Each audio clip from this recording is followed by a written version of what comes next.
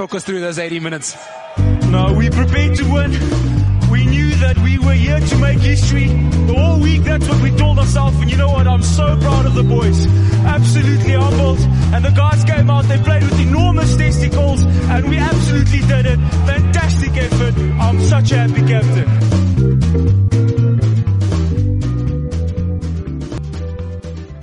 Good evening, good morning, wherever you are. Welcome to another episode of the Dropped Kickoff. My name is Nick Vasiliev, and I'm coming to you on a beautiful, beautiful Monday evening. I'm still on a high after that fantastic win. Wallabies beat the Springboks yet again to reclaim the Mandela Challenge plate, 30-17. And I've got the usual suspects here to talk about this game with me. First of all, Jack, how you doing, mate? Good. Feeling real good after the weekend. It's weird not having Sunday footy. Saturday night was great, and then I was left all Sunday wondering what to do next. Yeah, it is. It kind of like I had to process a lot of emotions on Sunday, and I spent pretty much half the day just rewatching all of the highlights and just going, can I just go back there to those moments with all those tries? But lot of emotions to process. I'm also joined by Nathan Williamson. Nathan, how you doing, mate? Mate, I'm doing well. I'm not used to this consistency, but it's a nice feeling. I was having a conversation with a Kiwi mate of mine. I was just like, is this how you feel every week? This is great. Yeah, it's funny. I was chatting to a good Kiwi mate of mine, and he was going, is this the same side that played the Bledisloe? Is this the same team? They're playing like incredible footy, and it's absolutely true. Yeah, it's wonderful. We were talking about just before the pod that, you know, I've been doing this podcasting stuff on Gaga since like 2016, so pretty much the start of that England series that we lost 3-0. And I think probably with the exception of that 2019 win over the All Blacks, I think this has been the highest point that we've had in terms of actual consistent performance, which is wonderful to say, in terms of the performance against the world champions. But lastly, Nick Hartman. Nick, how you doing, mate? How you feeling? Yeah, man. Yeah, good. Yeah, it just feels weird. Hey, it's a nice sense of calm watching the Wallabies and pride, you know. Get into, but yeah, weird, feeling weird. Yeah, it's a good weird. It's a good weird. It's good but weird.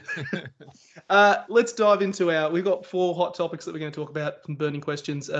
Question 1, we got to talk about this amazing performance that the Wallabies put together here. What were our takeaways from the Wallabies that game? Question 2, obviously we head into 2 upcoming matches against Los Pumas. What changes, if any, really, do we want to see? Question 3, with this result happening, there's already been a couple of changes to the world rankings. Hallelujah, praise be, the 3 Southern Hemisphere superpowers are now 1, 2, and 3 once again. All Blacks have moved back to first. The Wallabies have jumped 2 places to third. We're asking the question of giving our thoughts on who are the actual top 5 teams in the world. And then lastly, question 4, we head to the weekend of the upcoming matches in Townsville. There's a lot to talk about there, not just because of the Wallabies Pumas, but also the 100th match between the Springboks and the All Blacks, which is taking place this weekend, and we're going to have to really get our teeth into that one. But first up, guys, let's talk about this incredible performance by the Wallabies against the Springboks. Honest to God, was really lost for words when at the end of that scoreline. We anticipated the Springboks would come back, but I was not expecting the Wallabies to walk away with a 4-1 bonus point win, 30-17. And it's a way. This is such a great feeling. I forgot how great this feeling is. Jack, what were your takeaways from this game, mate? Oh, it's good to be back in the winner's circle, isn't it? It's a bloody great feeling, and it's something that we gotta hold on to as long as we can.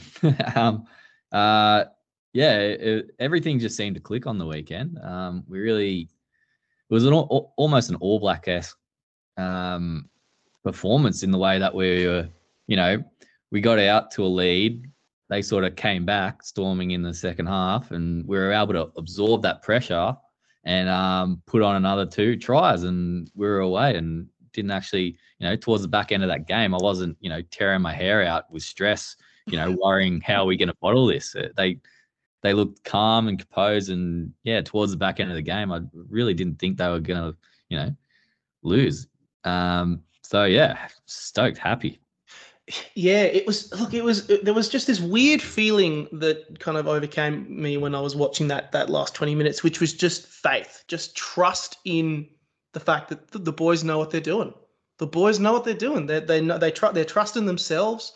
They're trusting the system that they've been clearly practicing, and they know what they're doing, and they executed it. As much as I was impressed by those 2 tries, finally, can we talk about the fact that Marika finally got a try? Finally, Marika. Yeah, I know, about time. But the last 10 minutes of that game, when the Springboks were really, you could tell that they were desperate. They were in panic mode, trying to find a way to score the try. Just that faith that the boys they got this. It was reflected in the fact that they didn't let over any tries. It was almost like they were giving away those penalties, but they were playing so well. It was wonderful. It was wonderful to watch.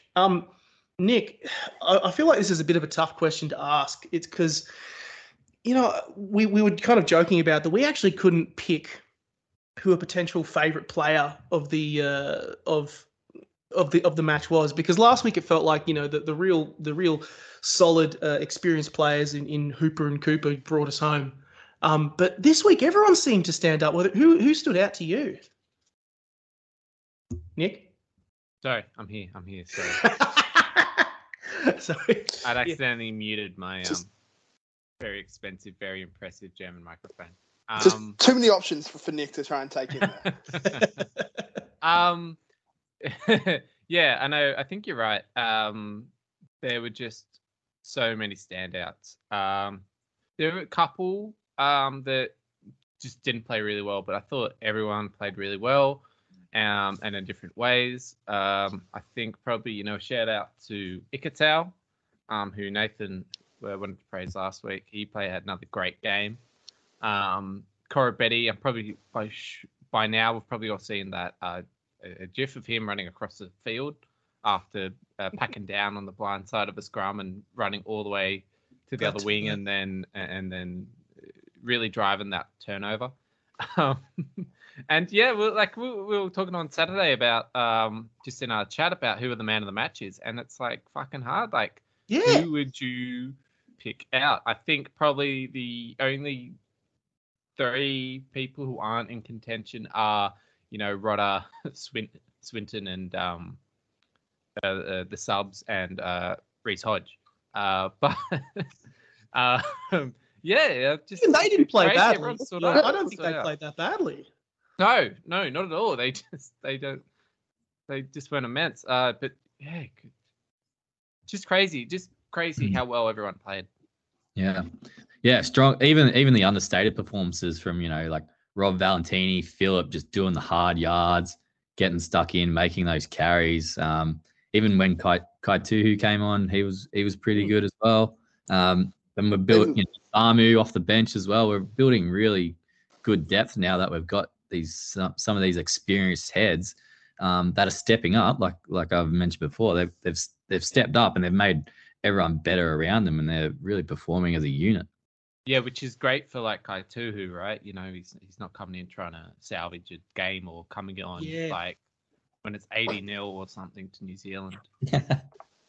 But that depth is so important, and it's remarkable how like a couple of weeks ago, you compare to New Zealand and think, well, they've got so many quality players, they could pick like 2 teams.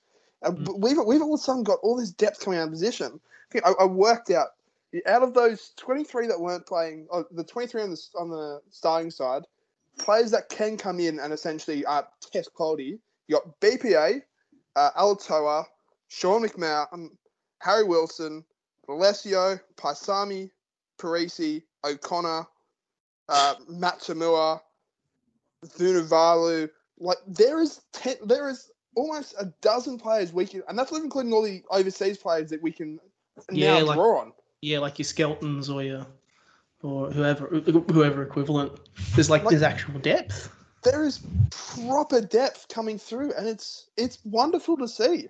Like that was a 1-20, essentially a 1-23 performance, and I was just what got me from that was it seemed to show that those skills were transferable from that 1-15. I've done a piece on rugby.com.au. I'm not going to go into full detail, but if you want to read it, there's my plug for the episode. But there's about 5 or 6 moments where you can see that Rennie trying to upskill these players is starting to show off. Like that Tupu try.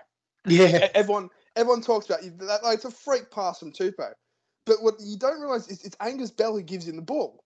Yeah. It's a prop to another prop that gives the quick ball out. That all of a sudden we're in space. You look to that second try. It's Kaitu to Swain to Phillip. So there's a hooker to two locks and then the Karevi. Sami makes the break, goes 30.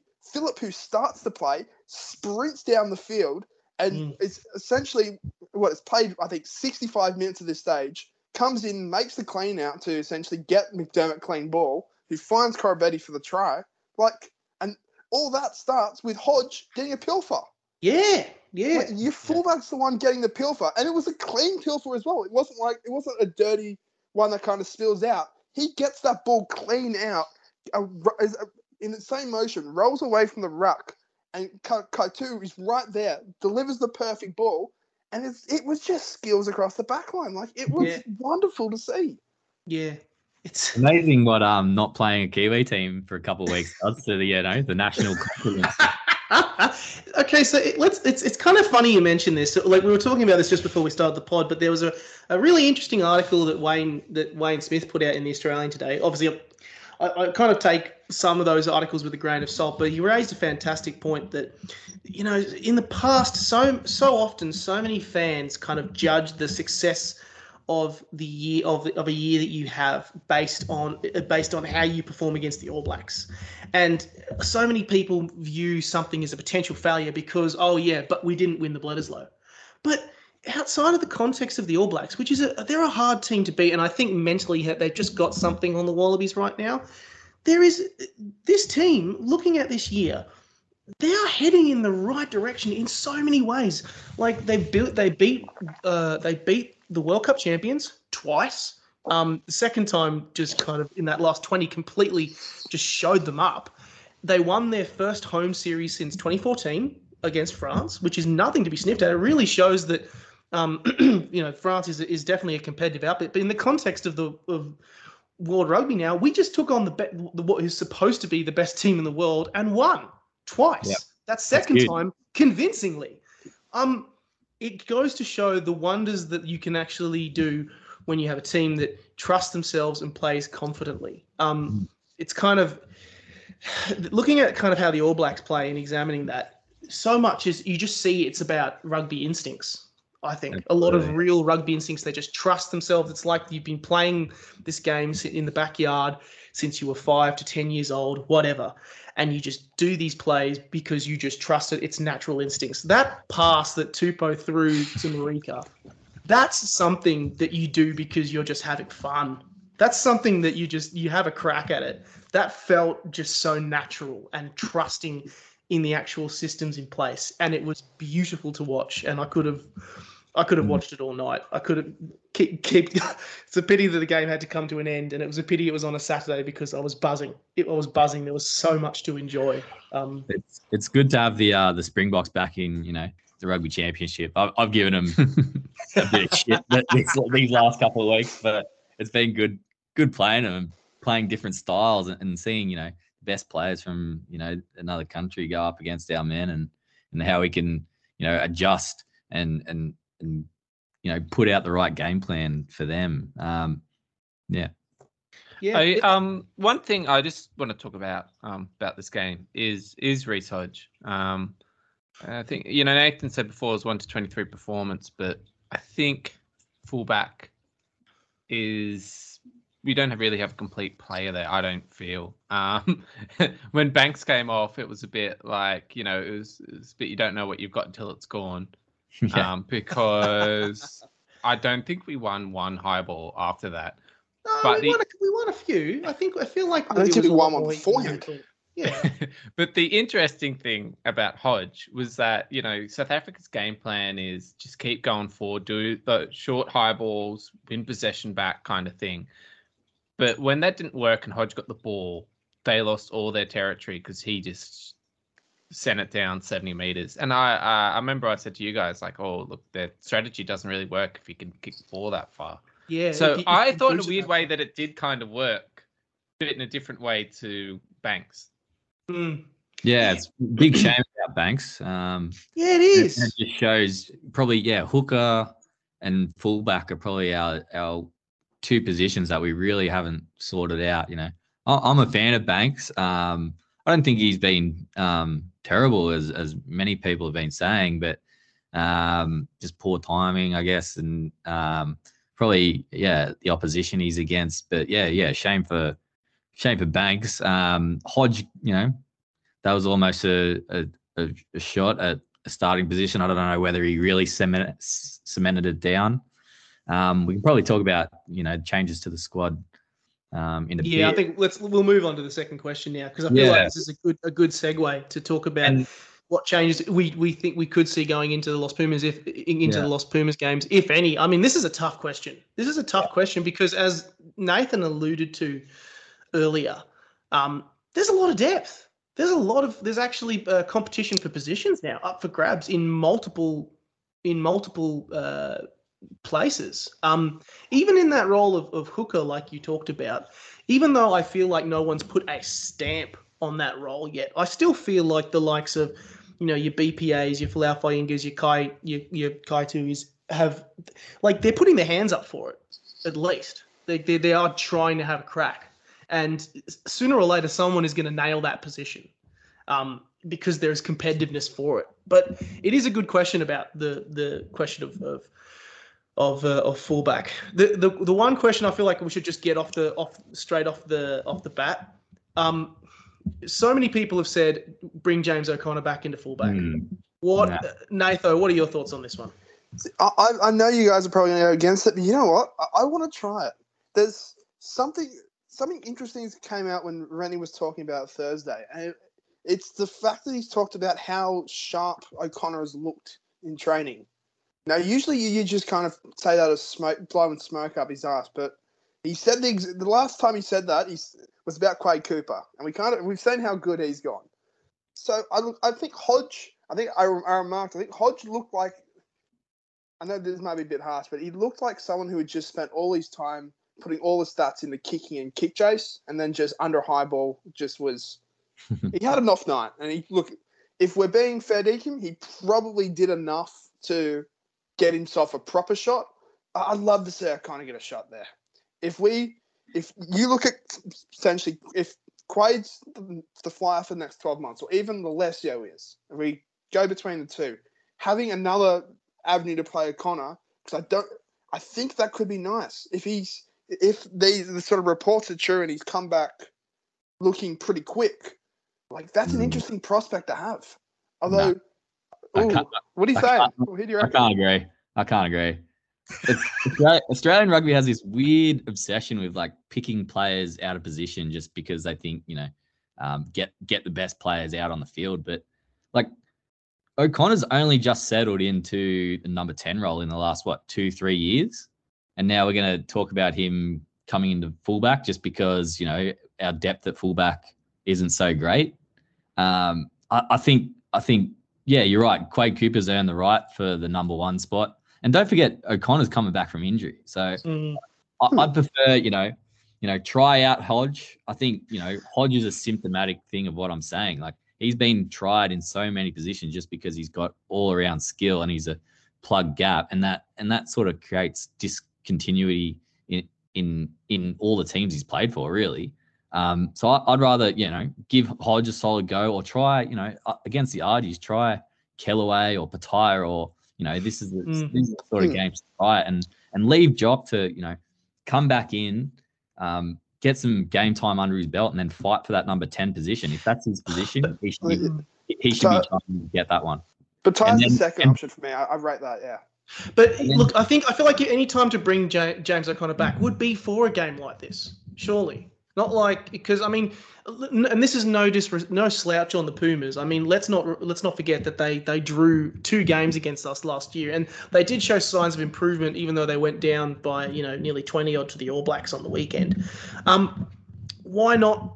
I feel like it wouldn't necessarily be a bad idea. I'm playing devil's advocate, by the way, on this one, but it wouldn't necessarily be a bad idea to try and reintroduce O'Connor in a game like this, potentially, against a side that is admittedly very talented, but hasn't had the consistent performances of late. So there is potential there to try new things with the makeup of your team. No, I think I totally disagree with that. I think one thing is and I mean, we'll probably get into this later as well, just about playing the All Blacks and thinking we're shit, and then beating the world champions twice in a row and thinking we're king shit. I think moving into just play the reserves. I think we should really treat this seriously and beat them well. I think the Kiwis have played. I mean, the Kiwis played 2 pretty different teams, but they only did a slight rotation. I think, at most we should change 3 or 4 positions, one of which will be fullback because of injury, and maybe, take Swinton out, at least for me. Not really. If I had to make a third pick, I'm not sure, but I think we should take this seriously. Because RG is also different from South Africans. I don't know what's going on there, but what's happening with Argentina? Well, no, South Africa, but Yeah, there's something off at the moment. Yeah, I agree. Argentina's a real, banana peel team for us. So I think, you got to go with continuity and maybe just, tweak it a little bit, rest some players, get some other players game time, but try and stick with that core team. I'd say, as I touched on before, fullback, hooker, maybe rotate the back row. Play Pete Samu, actually. Samu for Swinton, I think. Sean McMahon, getting back bringing in the Mad Dog. Yeah, bringing in the Mad Dog. Yeah, there's another thing to talk about. There's competition for spots as well.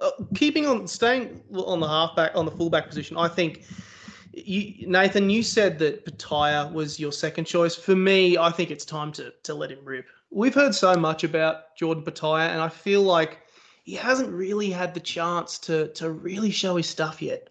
I think there's an opportunity here for him. I really think there's an opportunity here for Petaia. That's no slouch on Hodge, by the way. I think I think Rennie wouldn't be making, a bad choice to go with Hodge, especially considering how effective his long kicking was.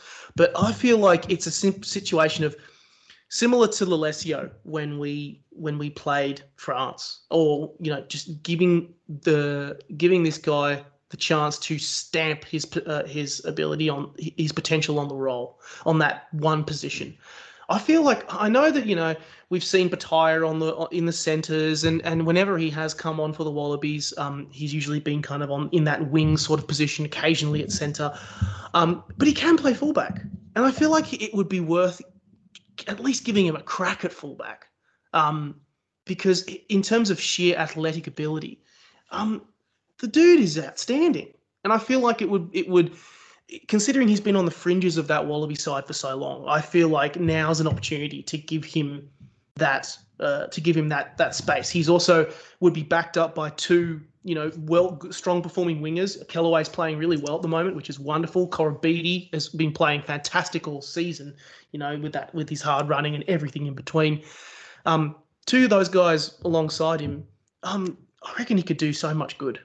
He could really stamp that role. And that's the move as well, apparently.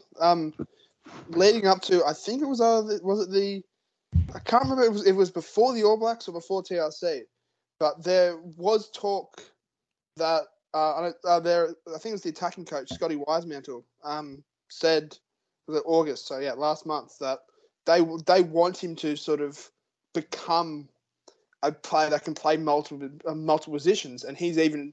And Ty's admitted to him that he wants to move the fullback as well. So I mean, why not? Well, let's face it, we're essentially playing someone out of position, because if you're saying is Reece Hodge's main position at fullback, it's probably not. It's probably I mean, I don't think he knows anymore. I would have said centre, but I mean, I think even at this stage, he's probably not playing there for the Rebels at this stage. So Hodge is a useful player to have, though. Like, I mean, I have. Totally. He's like the the Wallabies version of Geordie Barrett almost. He can slot in, fly half. I think Geordie Barrett's played every position in the back line, same as Hodge. Yeah, I think in the past I have worried, and this is something that extended back to podcasts of old, like when the Green and Gold Rugby Show was going or stuff, that it was a situation of being worried that the Wallabies had too many jacks of all trades but masters of none. No masters of that one stamping role in that position. Having a player like Hodge right now, or surrounded by other players who are really putting a stamp on those particular positions, like Karevi at centre, and Yakorobidi on the wing, whatever.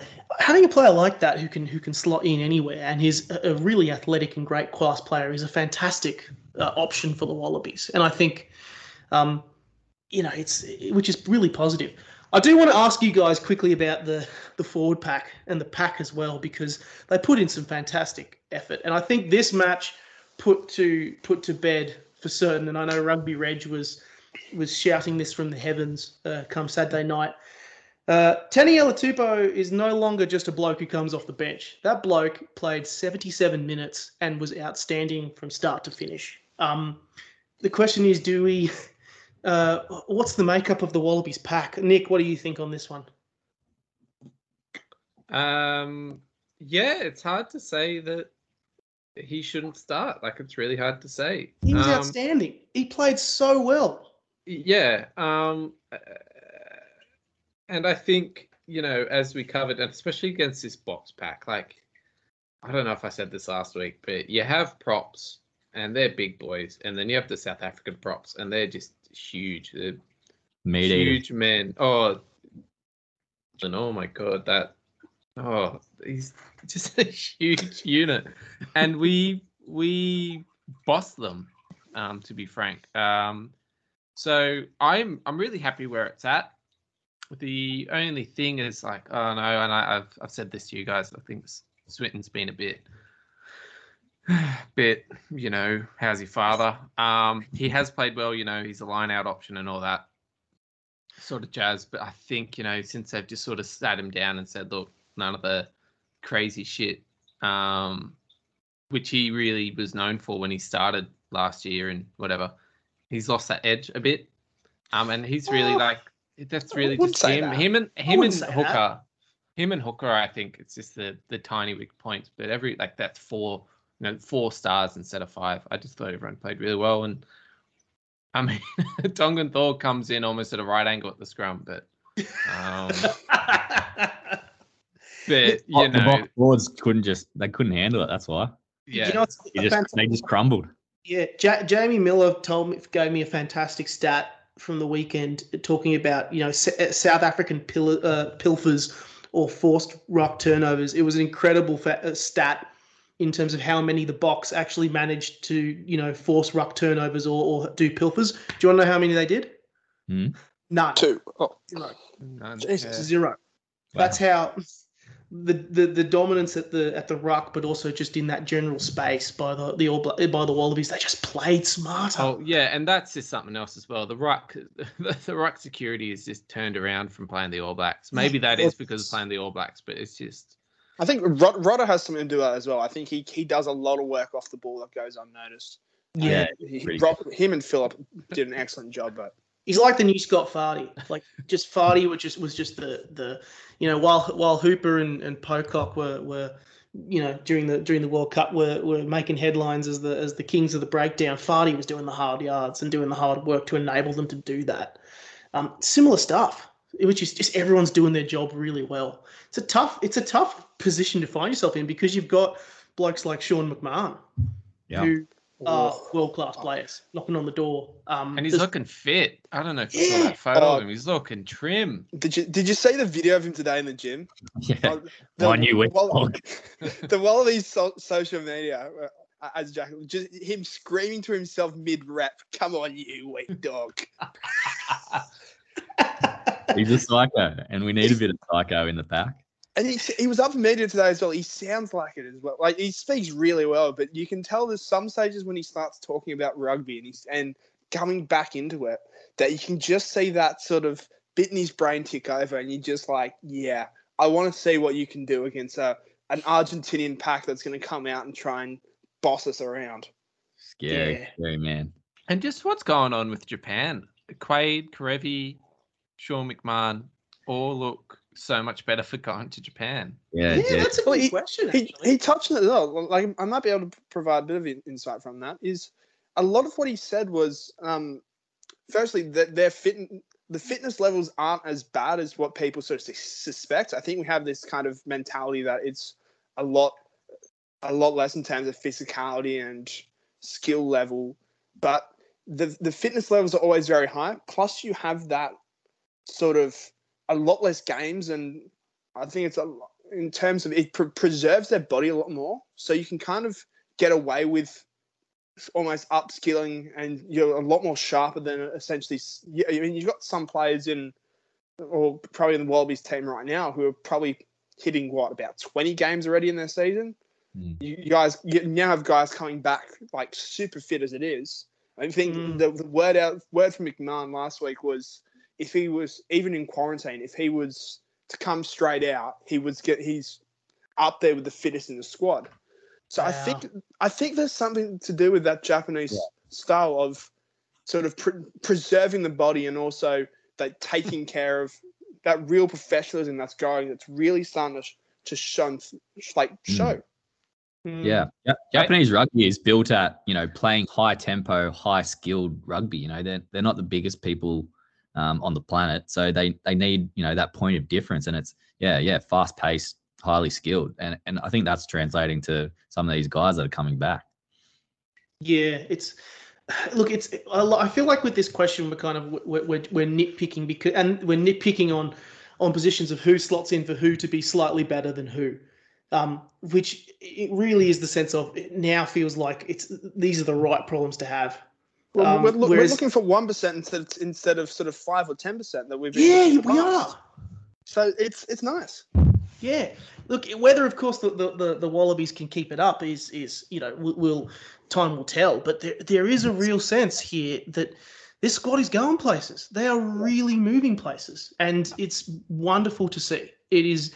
I mean, my time doing this pod, there really hasn't, which has been in the time of Checker, we're feeling just kind of slightly wondering about where is this team going. Now I feel like this team is going places. They know what they're doing. There's a sense of they know what they need to work on, and they're going to work on it, which is really great to see, and hopefully they can keep it up. And I think this will lead us quite nicely onto the next question. Sorry, Nick. Sorry, spoil that. I just wanted this one thing about Japan. Yeah. Because it sort of folds into, look, if everyone goes overseas, what's the future of Super Rugby going to look like? This and that. I don't know if this is official or anything, but Michael Hooper's been playing with Kieran Reid at Toyota Verblitz. Yeah, he has. And it's probably really understated, because those guys don't care. They're all professionals and probably all mates. That people were saying that he's been talking to Kieran Reid about how to be a better captain. And brought that back home.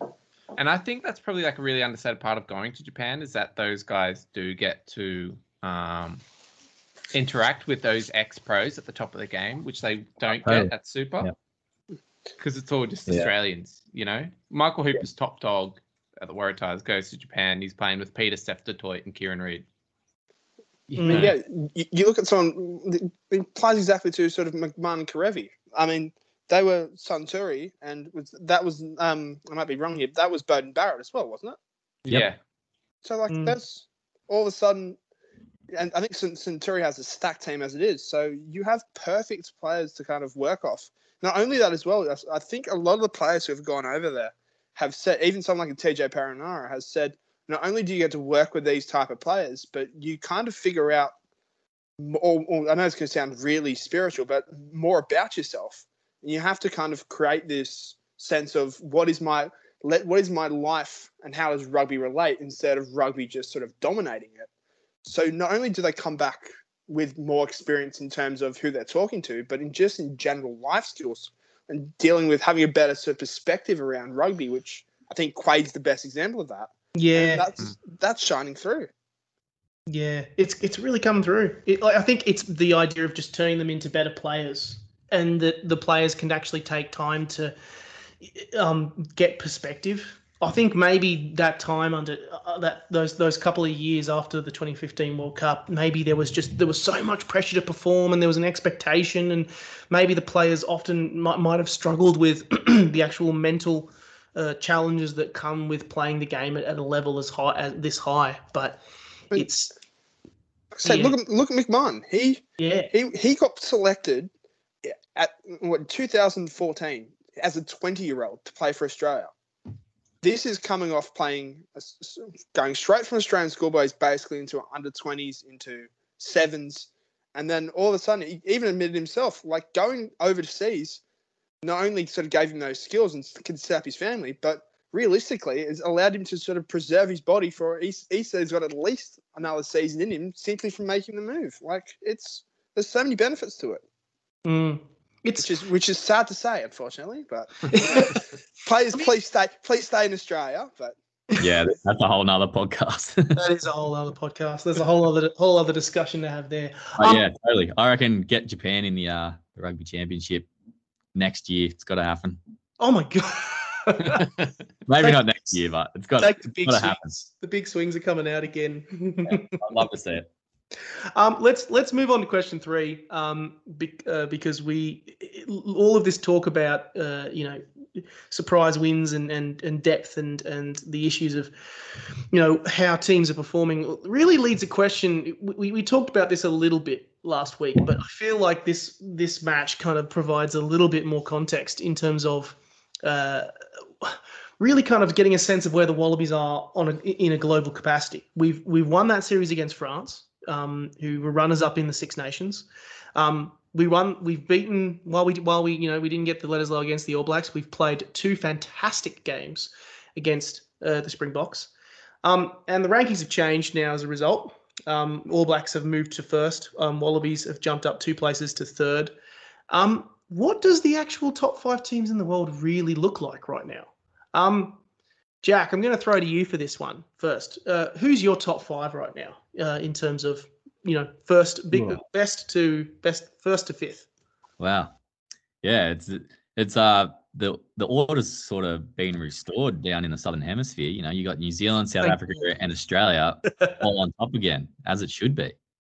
So yeah, they're the top 3 at least. It's amazing how far South Africa have slid down the rankings since the World Cup, and New Zealand have just overtaken them this week, thanks to us getting beaten 3-0, I'd say. But yeah, it's amazing to see like what's happened to South Africa. That we'll talk about it later, but 1v2 in the world going up against each other next week will be an absolute cracker. And yeah, probably to round it out, France are really good, so I'd put them in the 4th spot, even though they're 6 on the rankings. And then Ireland. I like Ireland. Keep England out of it. England it comes down to personal opinions. Like, yeah, the England team are good, but fuck them. We don't like them, so keep them out of the top 5. Yeah, Jack, can you take over the rankings? Yeah, I wish. If Jack's over the rankings, England would be. They wouldn't be 4th; they'd be 104th. Yeah. Put them below freaking Germany. Freaking put them. I got a soft spot for Scotland as well, so that round I'll put them up in 6th. Argentina 7th, Wales, Japan. Then you start going down the list. I think England's about 10th at the moment. Shots being fired. It'll be interesting to see how that ages come October when we play them. It's an interesting point you touch on about what's going on with the Springboks right now, because I mean, it goes to show like the Springboks won a series against the British and Irish Lions in earlier this year, the best of the Northern Hemisphere. They won that series 2-1, and yet they come over here and they struggle. which begs two questions. One, what was going on during that British and Irish Lions series? Was the quality of rugby at the level that we thought it was going to be? And two, what's happening with Europe? If the European teams are looking at that, or with the best players are looking at that and going, "Oh crap, Wallabies, mate, the Wallabies played really, really well and did like that. What are we doing wrong?" Nathan, what are your thoughts on this? What are your thoughts on the top five? See, I don't really read much into the British and Irish Lions. I think there was enough going on around, COVID sort of restricting players, restricting preparation. So I think, and also not being able to have the fans, I think actually, despite being South Africa, goes against the whole Lions methodology and everything they love, not methodology, more than their whole spiritual BS they like to claim around it. But it makes a difference. But for me, I go against Jack. When I look at the top five, I kind of want to see who do I think beats who. New Zealand 1, and this is going to piss Jack off, but England 2. Oh, no. I think England. It's going to be controversial. I think England. Let's face it. When was the last time we beat England? What, 2015 during the World Cup. I don't want to talk about it, but yeah, we're on a 7-match losing streak to them right now. I'm sorry, I can't. As much as I'd love to, I can't put us in front of England when every single time we play them, they just smack us. So England to Australia 3rd, and then probably can I do South Africa and France as a tied 4th? Because I think they're probably on the same. It's not how it works. South Africa just 4th, and then France 5th.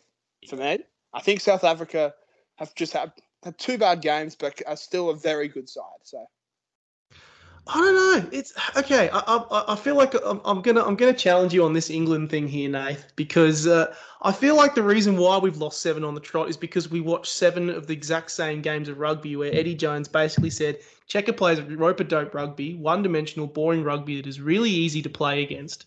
I don't see that with this current Rennie side right now. I really don't. I feel like they're playing much more what's in front of them and not playing so flat in terms of their attack. It's a lot more unpredictable. But this is an England side that also, let's not forget, beat New Zealand. Something that South Africa can't say they did to win a World Cup, on their way to winning a World Cup. It's just England but we side just beat South Africa, so it doesn't make sense. The whole thing is it doesn't make sense when you try and do it the way I've done it. But I purely think England, I think, out of all those sort of European nations, are also, I reckon, the best travellers as well. They seem to find a way to win those games away from England, which I don't think Ireland, Wales, or France nearly did it against us. They were, I think 1 or 2 kicks away from defeating us. But I think South Africa have, I wouldn't say lost it, but I need to see them produce a better performance against New Zealand this week to say that, or to comfortably say they're better than England. So I still think at this stage England can claim that they are second in the world, even though to have that opinion though, I need to basically say the 21 Six Nations didn't happen, and I don't recognise it. So, because they were shocking, but they were shocking. It was downfall 2021 for England. I don't know. It's a tough one. I mean, look, no denying that England are a very talented side. There is so many fantastic players there, and I love also the fact that it took an Aussie to show them how to actually play rugby properly. But yeah, I don't know. It certainly makes the actual upcoming of all the clashes that the Wallabies will be facing in terms of the upcoming spring tour. That's the clash I'm most interested in. The clash between the Wallabies and England at Twickenham. Just seeing what's going to happen there, because it's no longer going to. I don't think it's going to be rope-a-dope rugby anymore. And Eddie Jones is probably going to have to go, okay, well, how am I going to actually beat this side that actually is confident and is trusting and believing in themselves a bit more? And on top of it is showing a much more adaptive game plan. I don't know. It's going to be interesting, but I'm keen for the spring tour, definitely. Yeah. We're not playing Ireland. We could have gone for the Grand Slam. Calling it now. Nick, what are your thoughts on this top 5? Yeah, probably in between what we've had so far. I think New Zealand, and then 2, say, France. Ooh. 3 England, 4 us, 5 South Africa. I mean, I haven't seen Ireland or Wales or Scotland or England play for a year or something. But I did see the Ireland's number 5, and I'm like, Japan absolutely tore them apart in the World Cup. So that doesn't make sense to me. But yeah, no, that's how I think it would go. I think France are a really good team. Yeah, they are. They didn't win the Six Nations, but I think they just got stitched up. If They correctly. finished runners up, I think.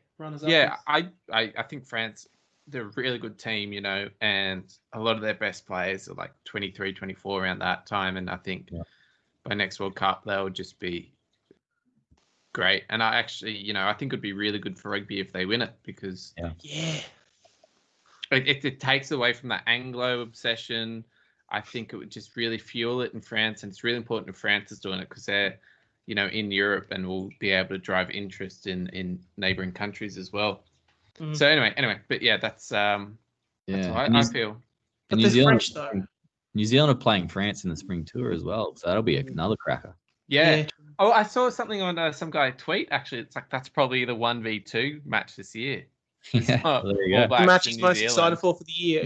I feel like that's kind of funny, considering he's completely ignoring the match that's going to happen this weekend. But that's his point. He's just like, South Africa looks shit, like,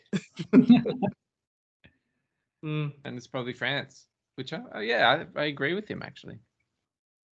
Well, look, it'll be curious to see if that's the case, you know, come this weekend, in terms of the result.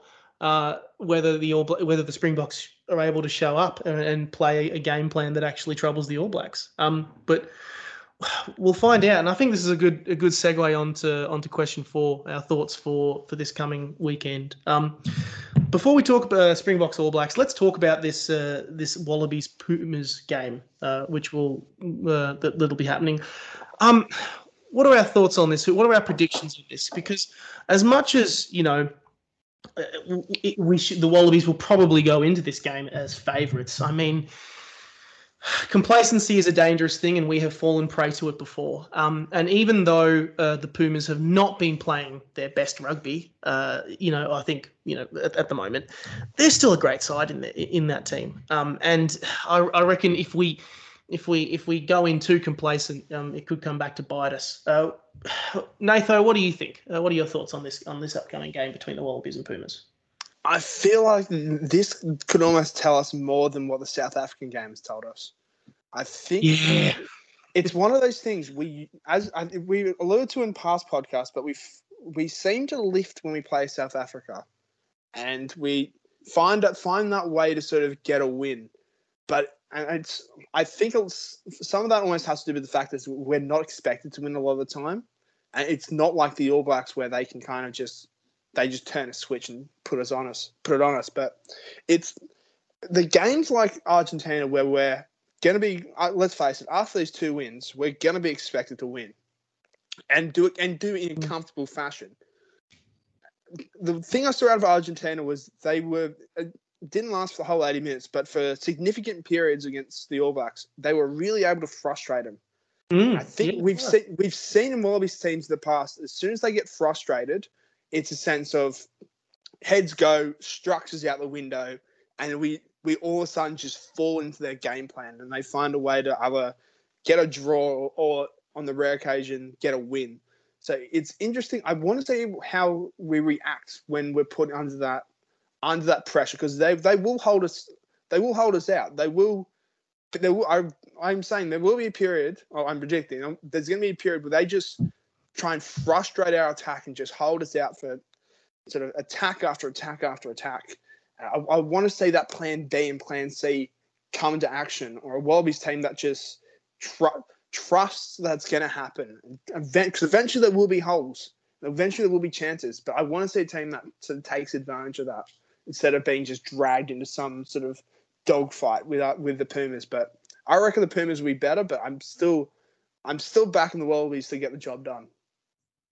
Yeah, I completely agree. I think it's the one thing that, you know, Wallabies teams have passed, particularly over the last couple of years, which is, which is why we often have felt sometimes a little pessimistic in the past, is that consistency. It's consistency back to back. It's great that they've been able to put together this performance these series of performances against the Springboks. But there's a sense that the element of surprise isn't necessarily there anymore, because you're coming up against a team that is struggling but is still extremely talented, and there's an expectation to win. The hope is that they actually just play a natural game plan, they just play to their natural game and just not think about it too much. Similar to, how the All Blacks play. There's a lot of great players in this Argentine side. Like, of course, we can't forget Pablo Matera, or Santiago Matrano, and Montoya in the front pack, which they'll be an absolute menace at scrum time, especially going up against Tupou. Jack, what are your thoughts on this game? Yeah, it's a dangerous one, and we said at the start of the Rugby Championship, 2 wins against Argentina were pretty much non-negotiable. So we need to win these two to go out on the championship high, give us a chance to maybe even win it. I don't know what the maths is on that, but yeah. No, I don't. I think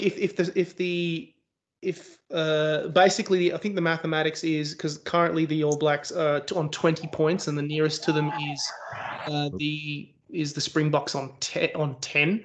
So if New Zealand actually lose, but they lose by a losing bonus point, they still win the Rugby Championship anyway. Okay, well, whatever. We need to win these 2 Argentina games, even for the soul of Australian rugby to not be ripped out and crushed. Yeah, we need to win these 2 games, and we need to look good doing it.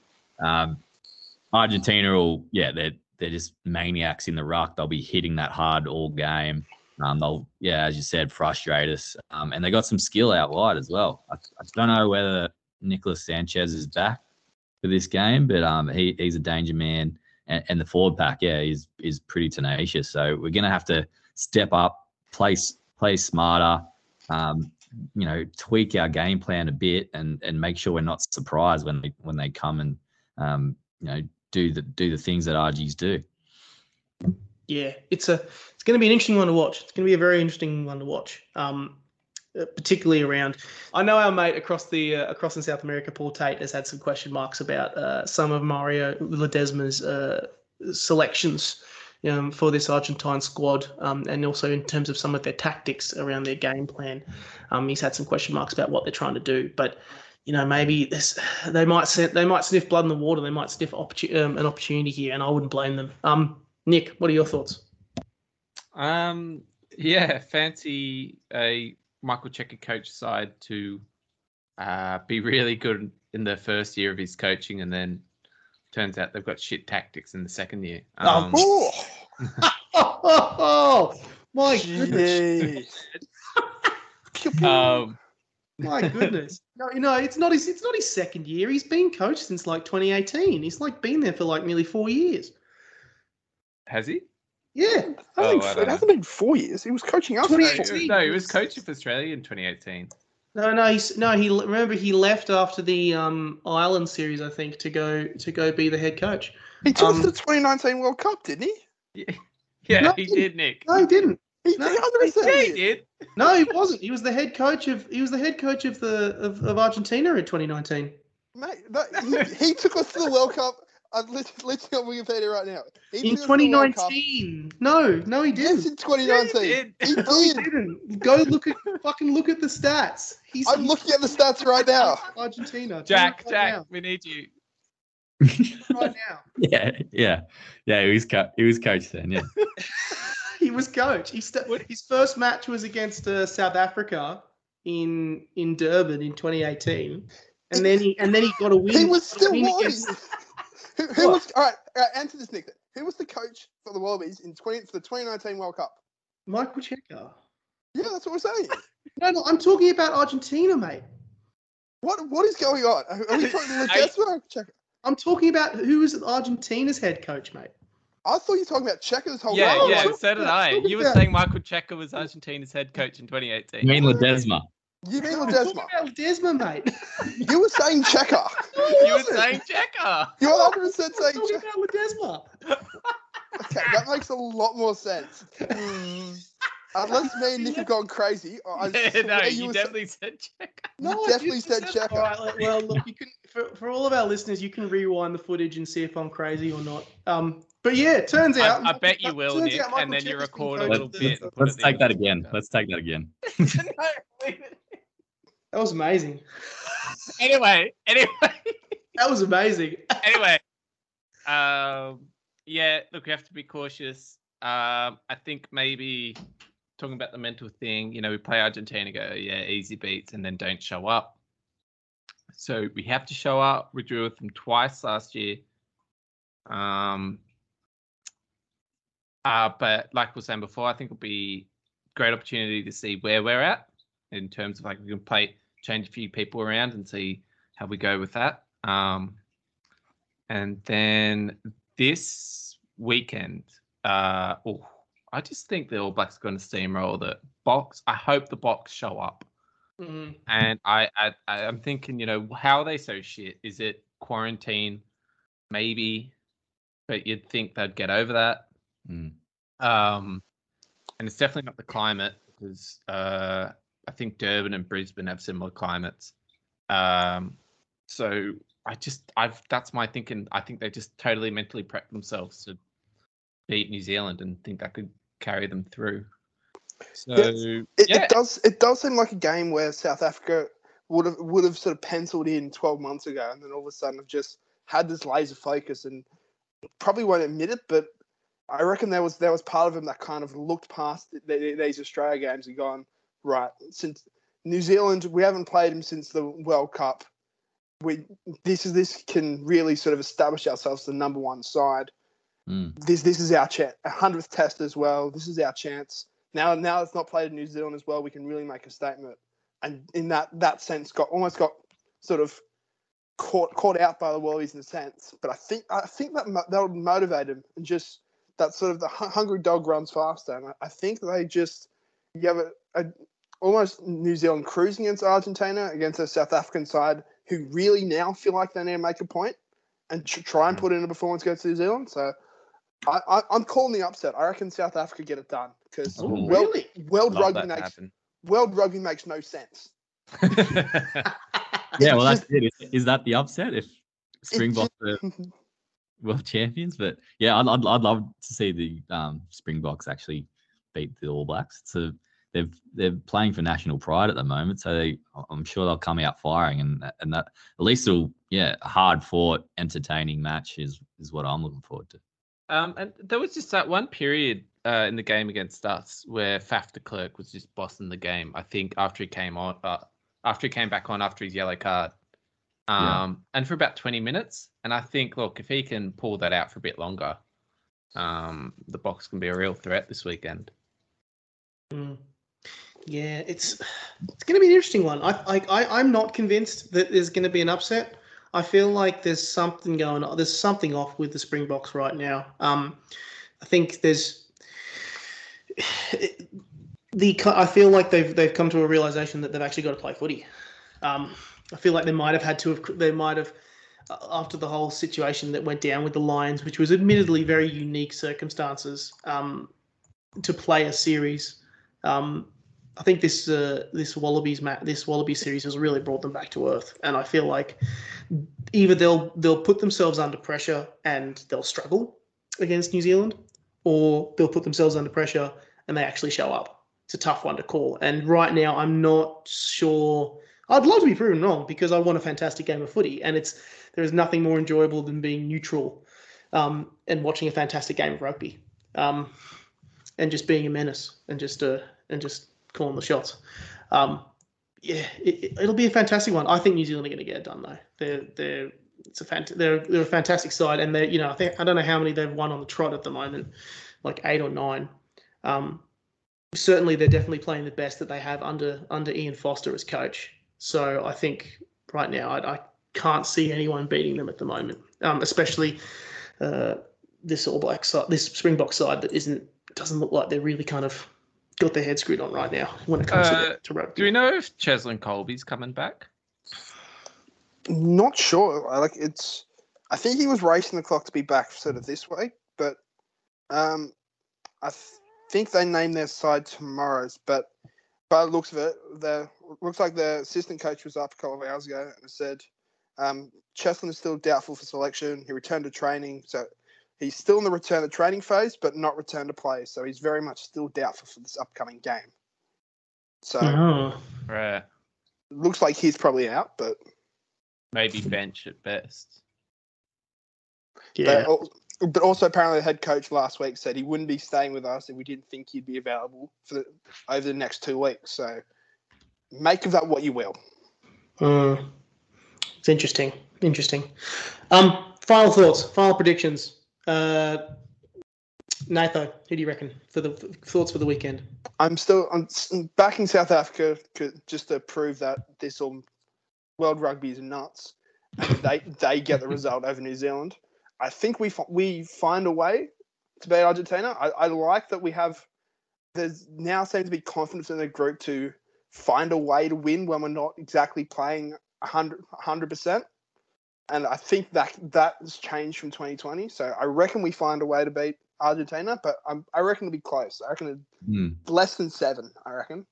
I was going to say the exact same thing. Yeah, I reckon we'll underestimate the Pumas a bit, riding high on this win, but we'll get the job done 5-5.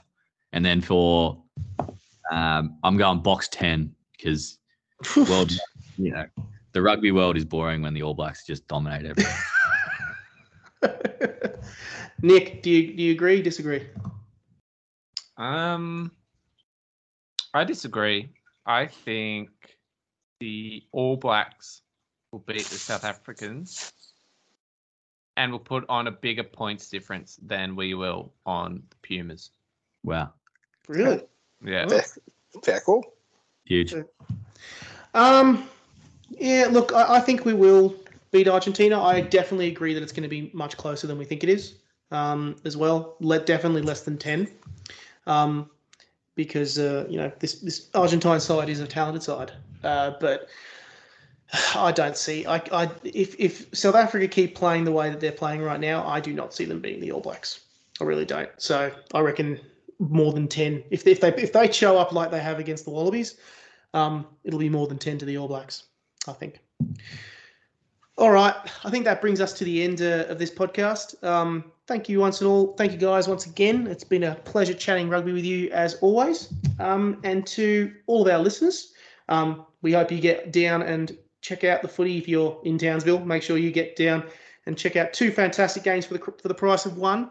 But for everyone else, be sure to check out the rugby online or on Channel 9 on free to air. And this has been the Drop Kickoff, and we'll catch you the next time round. Hero. Well, what did go wrong? I'll have to look and think about it deeply, very deeply. Did it hinge in the end on a bit of genius from Sroli Bombo?